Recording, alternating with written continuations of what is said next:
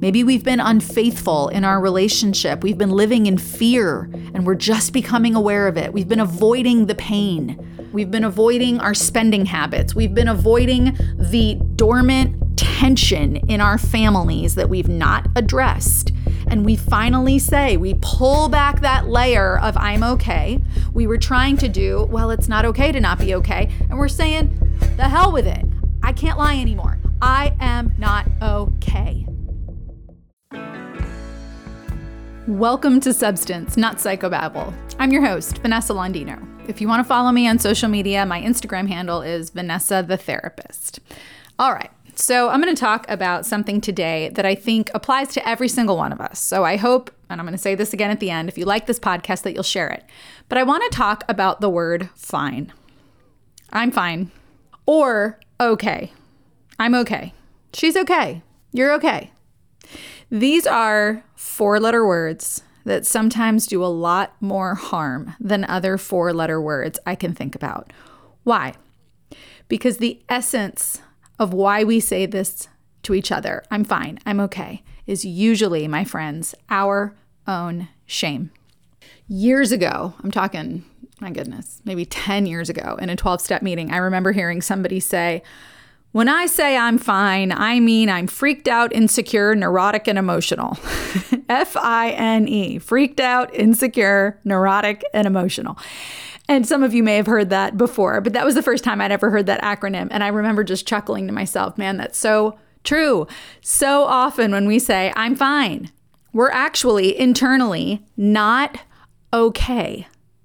And sometimes people come into therapy and they say, oh, I'm fine. And then they burst into tears, or I'm fine. And then they just crumble. And people claim to be fine and then harm themselves. They crawl back behind their walls. They put on their face. They put on the front. Sometimes they even consider taking their own lives. But on the outside, they're fine. They're okay. So today I want to talk about the long road to okay, to really okay. And there's a path here. So first I'm going to outline the path, and then I'm going to break it down. The first step of healing is saying I'm okay, which is exactly like saying I'm fine. But you're not. You're not fine. You're not okay, but that's what we do. Maybe we don't have people in our lives we trust. I'll say more about this, lots more about this. But we say, I'm okay. Why do we do this? Because it's not okay to not be okay. Now follow me here. Then we get to a point where we admit, I am not okay. And once we start admitting I'm not okay, we start to find that I'm going to be okay. And then we might get from I'm going to be okay to it's okay to not be okay. And I'm going to break all of this down for you. But this is the path. And then we get to, wow, I'm okay. And then we finally land at, it's okay to be okay. Friends, I know I just said okay about 27 times. And we're going to, like I said, we're going to break it down. But I want us to understand that the path of healing very often goes from the face of denial to the face of empowerment. And this is how we get there. Okay, let's dive in. I'm okay. Denial. This is before we get to therapy or right when we begin the work of therapy. But really, and I had a conversation about this recently with someone, therapy is not always the answer. The reason why therapy helps is because it gives you a forum, a space to do two things, to be honest and to be accountable for your actions. That's why and when therapy works, if you are honest and accountable. Now, what do we mean by accountable? Because therapy is not always useful. It's not always helpful. Sometimes people spend years, thousands of dollars in therapy. It doesn't do anything for them. And there's two reasons why. The therapist is not holding them accountable. And of course, the therapist may lack skill. I am not a perfectly skilled therapist. I make mistakes all the time. But if the structure of the therapy is not built so that the client can be truthful with themselves, which by default means the therapist, but with themselves is really the point. And if they're not held accountable, therapy is not going to work. What do I mean by self-accountability? I mean that the choices that we make are held as equally important as the outcomes. Okay, let me break this down a little bit. Self-accountability means that we do not hold ourselves accountable or responsible for other people's choices or their actions. It means we don't, therefore, hold ourselves accountable for childhood abuse. That was not our choice. We are not accountable for that choice. We are not responsible for that choice. We don't hold ourselves accountable or responsible for our parents' divorce. We don't hold ourselves accountable or responsible for our parents' addiction. Okay, whatever happened in childhood, what children generally choose for themselves is mostly centered around their own fun or enjoyment. No child chooses these difficult life situations, but a lot of us have grown up blaming ourselves for some of these things. In true self-accountability, you only take accountability for your choices and the outcomes that those choices have created. The other layer of self-accountability is we take responsibility for how we respond to other people's choices. Do you follow? So in self-accountability, we are not responsible for other adults' decisions, whether it's a healthy or an unhealthy decision like addiction. And we are not responsible or accountable for those outcomes, but we are responsible and accountable for how we respond. Self-accountability means we do hold ourselves accountable for the choices we make as adults, and the outcomes of those choices are there to teach us. And this is a big part of understanding the power of self-accountability. Our lives are our own teachers. We can go find gurus, pastors, priests, therapists. We can find these people, but really, if you just look at your own life is your teacher. It is there to help guide you and open your eyes to making better choices if necessary, or reinforcing that the choices that you're making are great. But the key to self-accountability is to view your choices equally as important as your outcomes. And part of that, like I said, with childhood situations, is you had to discern whether or not you had a choice. If you didn't have a choice, the accountability is in the response. If you did have a choice, you might ask yourself, what did you choose and why? What drove your decisions? Many times in therapy, I'll hear people say, well, I had to blah, blah, blah, blah, blah. Someone made me blah, blah, blah, blah, blah. And over time, the work is to go from saying I had to I chose to. And this is where self-empowerment lives. We want to be self-empowered, but we can't do that if we are constantly seeing ourselves as reactors instead of actors. It won't go together. We can't be living on the reactionary side of life, constantly allowing other people to govern our mood, our actions, our days, whether or not we're happy. We can't live on the reactive side of life and then be self-empowered. Self-empowerment puts you on the other side of life, which is my life is going to be the experience I choose. I have power over my own actions. The life we're living now, my friends, it is by and large what we have chosen at this point, unless you are a very young adult.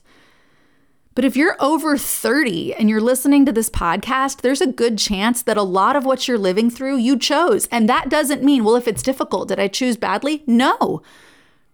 If it's difficult, it may just be a river you have to cross, a mountain you have to climb to keep going. Can you imagine if the people who summited Everest were like, oh my gosh, it's hard. We must have taken a wrong turn. No, to get to the top, you have to climb. To get to the other side of the country, somebody had to cross the Mississippi. To discover quote unquote new worlds, you had to cross oceans. I mean, the path of life is through rivers and mountains and valleys and oceans and deserts. Like, metaphorically speaking, all of those things you will encounter. That doesn't mean you're not doing life right. And this is, obviously we could sit here and take apart all of our decisions. Were they healthy? Were they not healthy? Probably a combination of a lot, which is kind of the point of this podcast. But that is life, and us being empowered in it means I have made the choices in my life that have brought me to the edge of this river, and now I've got to learn how to swim, or I've got to learn how to build a boat to get across. Now, sometimes life happens to us, and it is unfortunate when it's tragedy. That happens. Not everything in life is driven by us. Sometimes we have relationships with people who are self-destructive or just destructive in the way they do relationship. We didn't necessarily choose for their choices to be destructive, right? We didn't choose their addiction. We didn't choose their dysfunction. How we respond to it is where we are accountable. But by and large, we are creating the lives we choose. And for some of us, that's going to be really hard to hear. You're going to be sitting there listening. Oh, I didn't choose this. I didn't choose to be unhappy. Okay, I get that. Nobody really chooses a life that will make them miserable. But within that unhappiness, you have a lot of choices. You know, the real essence of what we call the victim mindset, or, you know, if you look up the drama triangle and you look at the role of the victim, which is part of what we all do to try and get our needs met in relationship. The real essence of what we call the victim mindset is a disconnection from the choices and the outcomes. We want outcomes, but we don't want to take responsibility for our choices. And that right there is the essence of the victim mindset. That's all it is. It's an inordinate focus on outcomes without equally balancing in our choices. So I'm camping on that for a moment because therapy isn't always the answer. Therapy works pretty well when there's a balance of compassion and accountability, when there's honesty and grace. And it's hard to get that right. I will tell you, as a therapist, I just faced a week in which I had to face a real empathic failure on my part with a client. It's hard. We're human too. So therapy is a great tool. I don't think it's the only tool, because the real work of healing is honesty and accountability. And you can do that in a number of places. A therapy office should be a helpful tool, but it's not always.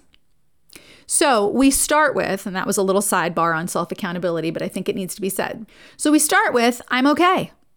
And we say that as tears stream down our cheeks. And maybe some of you listening right now just welled up a little bit. Like, I'm saying I'm okay, but I'm really hurting. My relationship is on the rocks. My marriage is about to go under.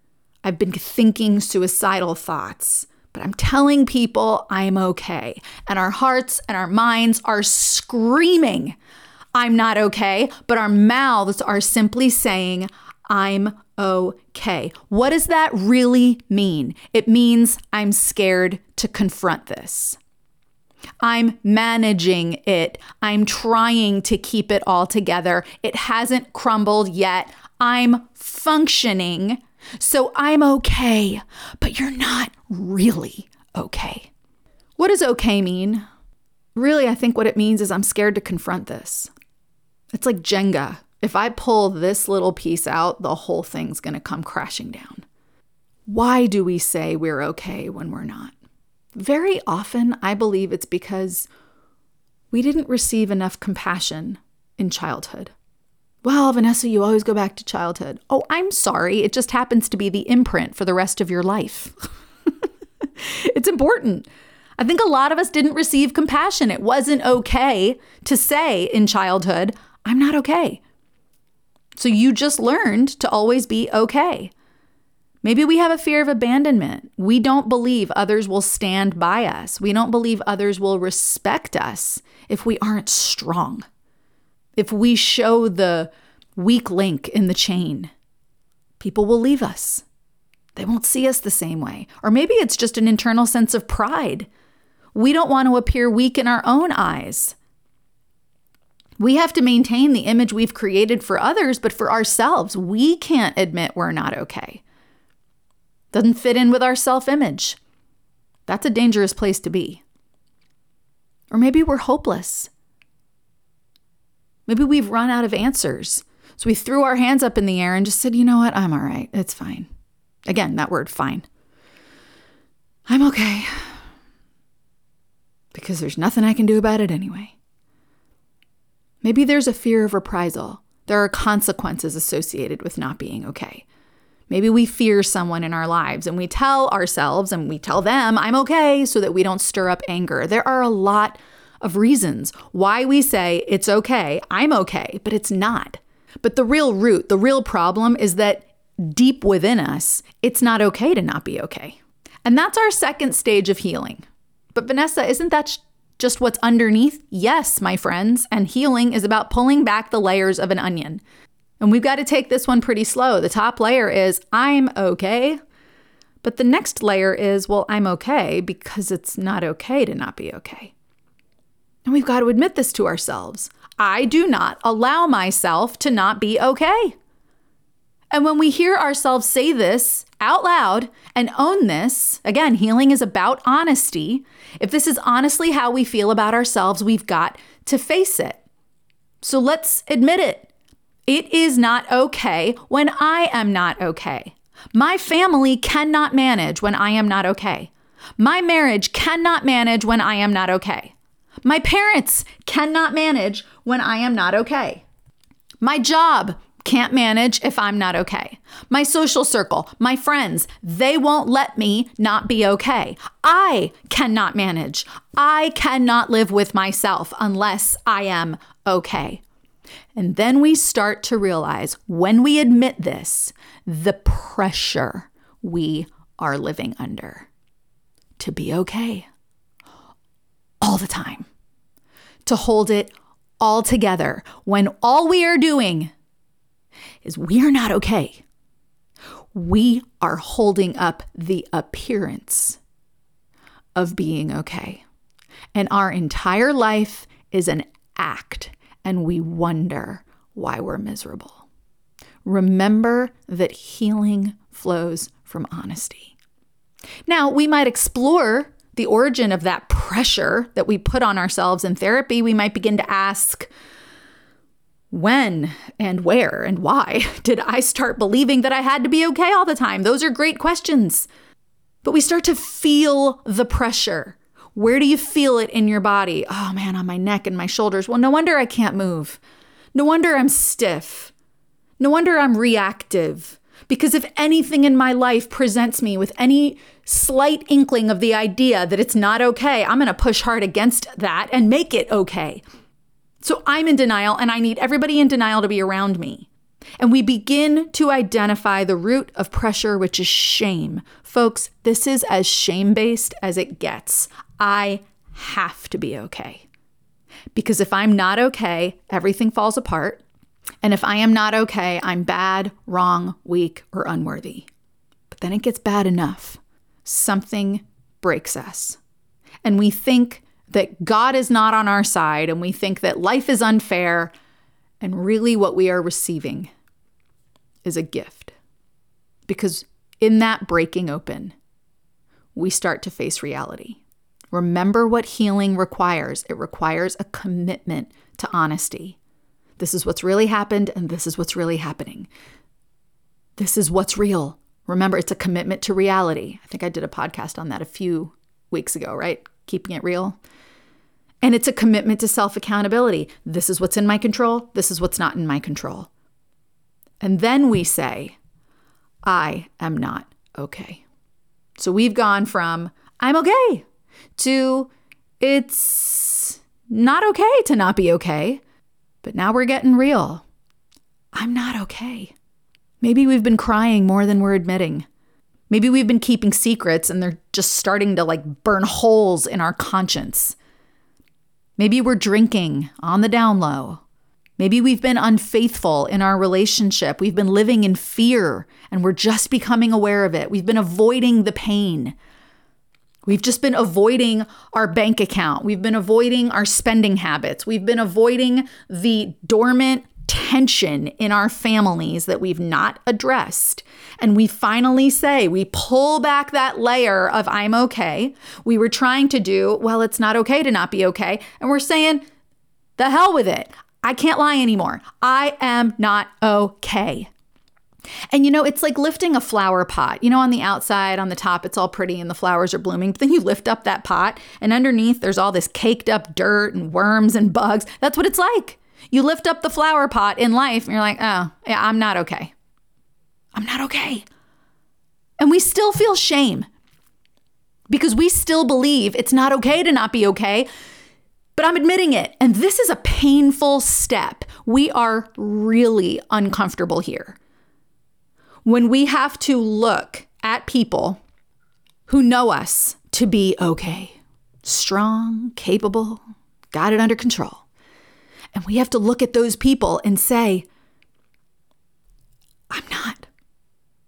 What we don't realize, and this is the most powerful piece, what we actually don't realize is that we are squaring off in this moment with our shame. We're going toe to toe with shame and staring it down. We are taking one of the most powerful actions we can ever take in our lives, which is simply to be honest. I am not okay. I've been lying to myself and to you for however long I've been lying. I'm not okay, and I am not okay admitting this, but I am not okay. Then, once we admit this, the energy starts to shift around us. Because people now know what? What do they know, Vanessa? The truth. We're now opening the door to connecting in honesty. Maybe we get good help from a therapist, from friends, from family, and we start to realize there are options. You know, folks, part of what brings people into therapy, and honestly, part of what leads people to tragic endings in their lives, like addiction or suicide, and addiction isn't an end, but it's a series of unhealthy decisions that could lead to death. It's the end of hope. People truly believe that they've run out of options. I remember a professor said that in graduate school. He said people come to therapy when they've run out of options. And it's very true. I mean, I have so much respect for people who go to therapy and do their work, but I love when a client comes to me in therapy and says, I've been trying to hold this together for a long time and I've just realized I can't. You know what that shows me? They're strong. They're fighting. They're trying. They had many options. They tried them all. They've exhausted all of their resources. I respect that. Good for you. Good for you for trying. There's a part of me that always wishes, man, I wish you'd come in sooner. But you know what? You came in when you were ready to come in. You came in when you proved to yourself, I'm not okay. It's not okay to be okay. And I don't really know what to do about that. So now I'm admitting I'm not okay. Then we realize, oh, the sum total of options I thought I had in my mind is not the sum total of options that exist. It's just the total options I thought I had. But you start to get other brains on the same issue, a therapist, a wise friend, a religious leader, some kind of person who stands in the space of a counselor, a parent, a friend, whoever it is, whoever we're going to. Again, I'm not making therapy the do-all, end-all. It's not. It's a good tool. But you start putting somebody else's brain on this, and you start talking, well, let me talk to so-and-so about that. You got more than one brain on this thing. You start to see there are more options than you realize. There are more tools to cope with this situation than you realized. And maybe some of those options are terrible. I don't want to go down that path. I'm going to cross that off the list. Okay. Maybe some people give you bad advice. Okay, that happens. Chuck it. But maybe someone speaks a kernel of truth to you and it resonates. And I had a supervisor who used to say, Vanessa, hit the expand button. Help somebody's mind expand into a larger perspective. I'm bigger than I realized. Maybe this problem is smaller than I realized. Maybe I have more power than I realized. A different set of choices arises based on a new perspective. And that new outlook brings a little bit of something you desperately need, which is hope. And then you start to think, and this is the next step in the journey, I'm going to be okay. This is a healing moment, friends. Just that little sentence in your mind, you know what? Maybe I'm going to be okay. Because that's where you disconnect from the trap you felt you were in. We all feel stuck at times. I'm stuck in this. I can't get out. Maybe not with the tools you have, but that doesn't mean the tools don't exist. When you start to say, I'm going to be okay, you can see a way out now. Lots of different situations can bring us to a very small sentence of hope. I'm going to be okay. Maybe it's the larger perspective, and that puts our problems in perspective. Maybe we realize, my blessings outnumber my losses. Maybe we have new choices. I can improve this situation by doing something different. Maybe we learn how to detach. This situation is out of my control and it's draining me. I have to detach from it. I have to learn how to live in a detached way from these people or from this issue. Maybe it's grief. I can grieve. And in that river of tears, I learn how to let things go. It's slow, it's painful, it's like a glacier moving. But I can learn to live without her, without him, without that. I'm going to be okay without this in my life. Lots of ways to get there. Lots of ways to realize I'm going to be okay. And when we start to see the growth, the hope, we have new energy. There's a little bit more of a bounce in our step. There's life that's coming back to us because we're finally admitting we weren't okay. Now we have new options. Then we start to say, and this is a powerful place to be, it's actually okay to not be okay. And we mean it. We start to see the purpose of pain. And hopefully, we've got people around us, even one person who's meeting us with compassion in our not okayness. And maybe they're real with us and they share with us their own struggles. I had a session recently with someone who, they had a conflict in their relationship and they were so disappointed. Man, I wish we didn't have that conflict. And I said, well, Jared and I got into it this morning. Really? You and Jared? Said, oh yeah. We worked it through. We used our tools. Frankly, it was more his tools than my tools that morning. But we got into it. We worked it out. We ended up in a connected place, right? We can't avoid all conflict. Conflict means we're both showing up in the relationship, but we can use our tools to regroup and redirect ourselves back toward connection. And we did that. But yes, we have conflict. Absolutely. And it's okay to not be okay. We got to work through these conflicts. We're learning about each other. They're productive. The struggles of life are productive. Pain is productive. The river I've come to is productive. I'm going to learn how to swim. The mountain I've come to is productive. I'm going to learn how to climb. It's okay to not be okay. And the other part of realizing that it's okay to not be okay is we start to embrace humanity. Not just the purpose of pain, like, oh, it's not only okay to not be okay, it's kind of advantageous to not be okay. Okay, there's that, but then there's also just, this is life. Being not okay is the first step of growth. We think it's the first step downhill. It's a slippery slope. If I admit this, it's all going to fall apart. No, it is actually the first step up. We rise as we descend into truth and into pain. As we descend, we rise. It's a paradox. So we come out of denial, not just about ourselves, but about life in general. Sometimes we are not okay. That's the beginning of a growth curve. And everyone is also sometimes a lot of the time, not okay. It is okay to not be okay. And we're getting it. We're realizing it. Why? Well, because I'm growing and because it's human. And we embrace the brokenness of humanity because it is a fact. The brokenness of my humanity, the brokenness of your humanity is a fact. And if we are healing, remember, we are interested in truth. And the fact is sometimes human beings are not okay. Now we're in the work.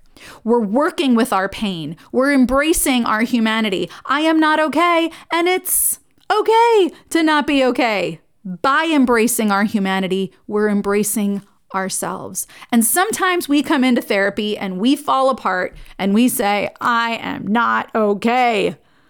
And it's still hard, but it's getting easier. And then sometimes we notice that we come in and we sit down and we say, I'm actually okay. But it's not denial anymore. You're actually okay. Now, what are we really saying? I'm self-regulating my emotions. I'm choosing my responses instead of reacting. I'm using new tools and they're working. My false beliefs are getting weaker. They're being replaced with truths, healthy truths about myself. I don't believe those condemning messages anymore. It could mean I'm standing up to the bullies in my life.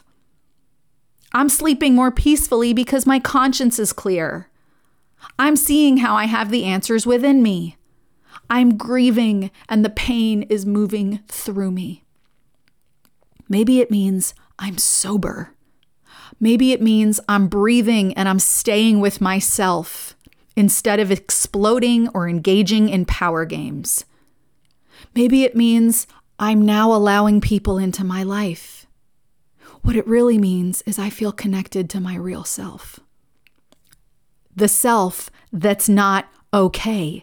And that's a huge paradox. When we connect to the part of us that isn't okay, we begin to be okay.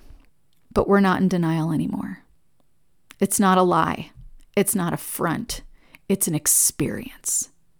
And we still have our days. We're going to have our days. We're still coming in with, I'm not okay. And sometimes we're coming in with, I'm okay. And we're observing this.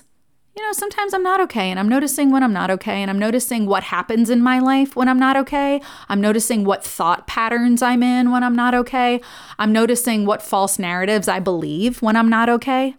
And then I'm noticing what's happening when I am okay, how I'm talking to myself internally when I feel okay. And we can say, I'm okay. And you know what? That's okay. Knowing, stay with me, that when we're not okay, that's okay too. And the biggest part about being okay is knowing that when you're not okay, that's okay. We don't live in fear of life anymore. We know there are ups and downs. We see it, we can take it. And that, my friends, is self-regulation. How did we get here? Well, we're moving into more self-acceptance because you don't have to live in fear anymore. So there's more acceptance of life. There's more self-acceptance. We're not fearing our weaknesses and struggles. We know how to work through them. I know this river. I know this mountain. Oh, it's a new river. It's a new mountain. I don't know this river. I don't know this mountain, but I know that I passed the last one. I crossed that river. I climbed that mountain. I suppose I can do this one. We've grooved in some new neural pathways. All those synapses that used to fire in the brain that kept us in downward spirals and negative thoughts and self-criticism, they're now replaced with positive belief systems, positive self-talk, different situations that those different beliefs have gotten us into, and we've got new neural pathways. What does that mean? It means that our healthier behaviors are becoming habits. In other words, healthy behaviors require less conscious thought. And we're accepting a new version of ourselves. We're seeing a person within us who is strong, self-controlled, wise, capable, directive, and this one's big, self-compassionate. When you know that you can meet yourself with open arms when you're not okay, guess what?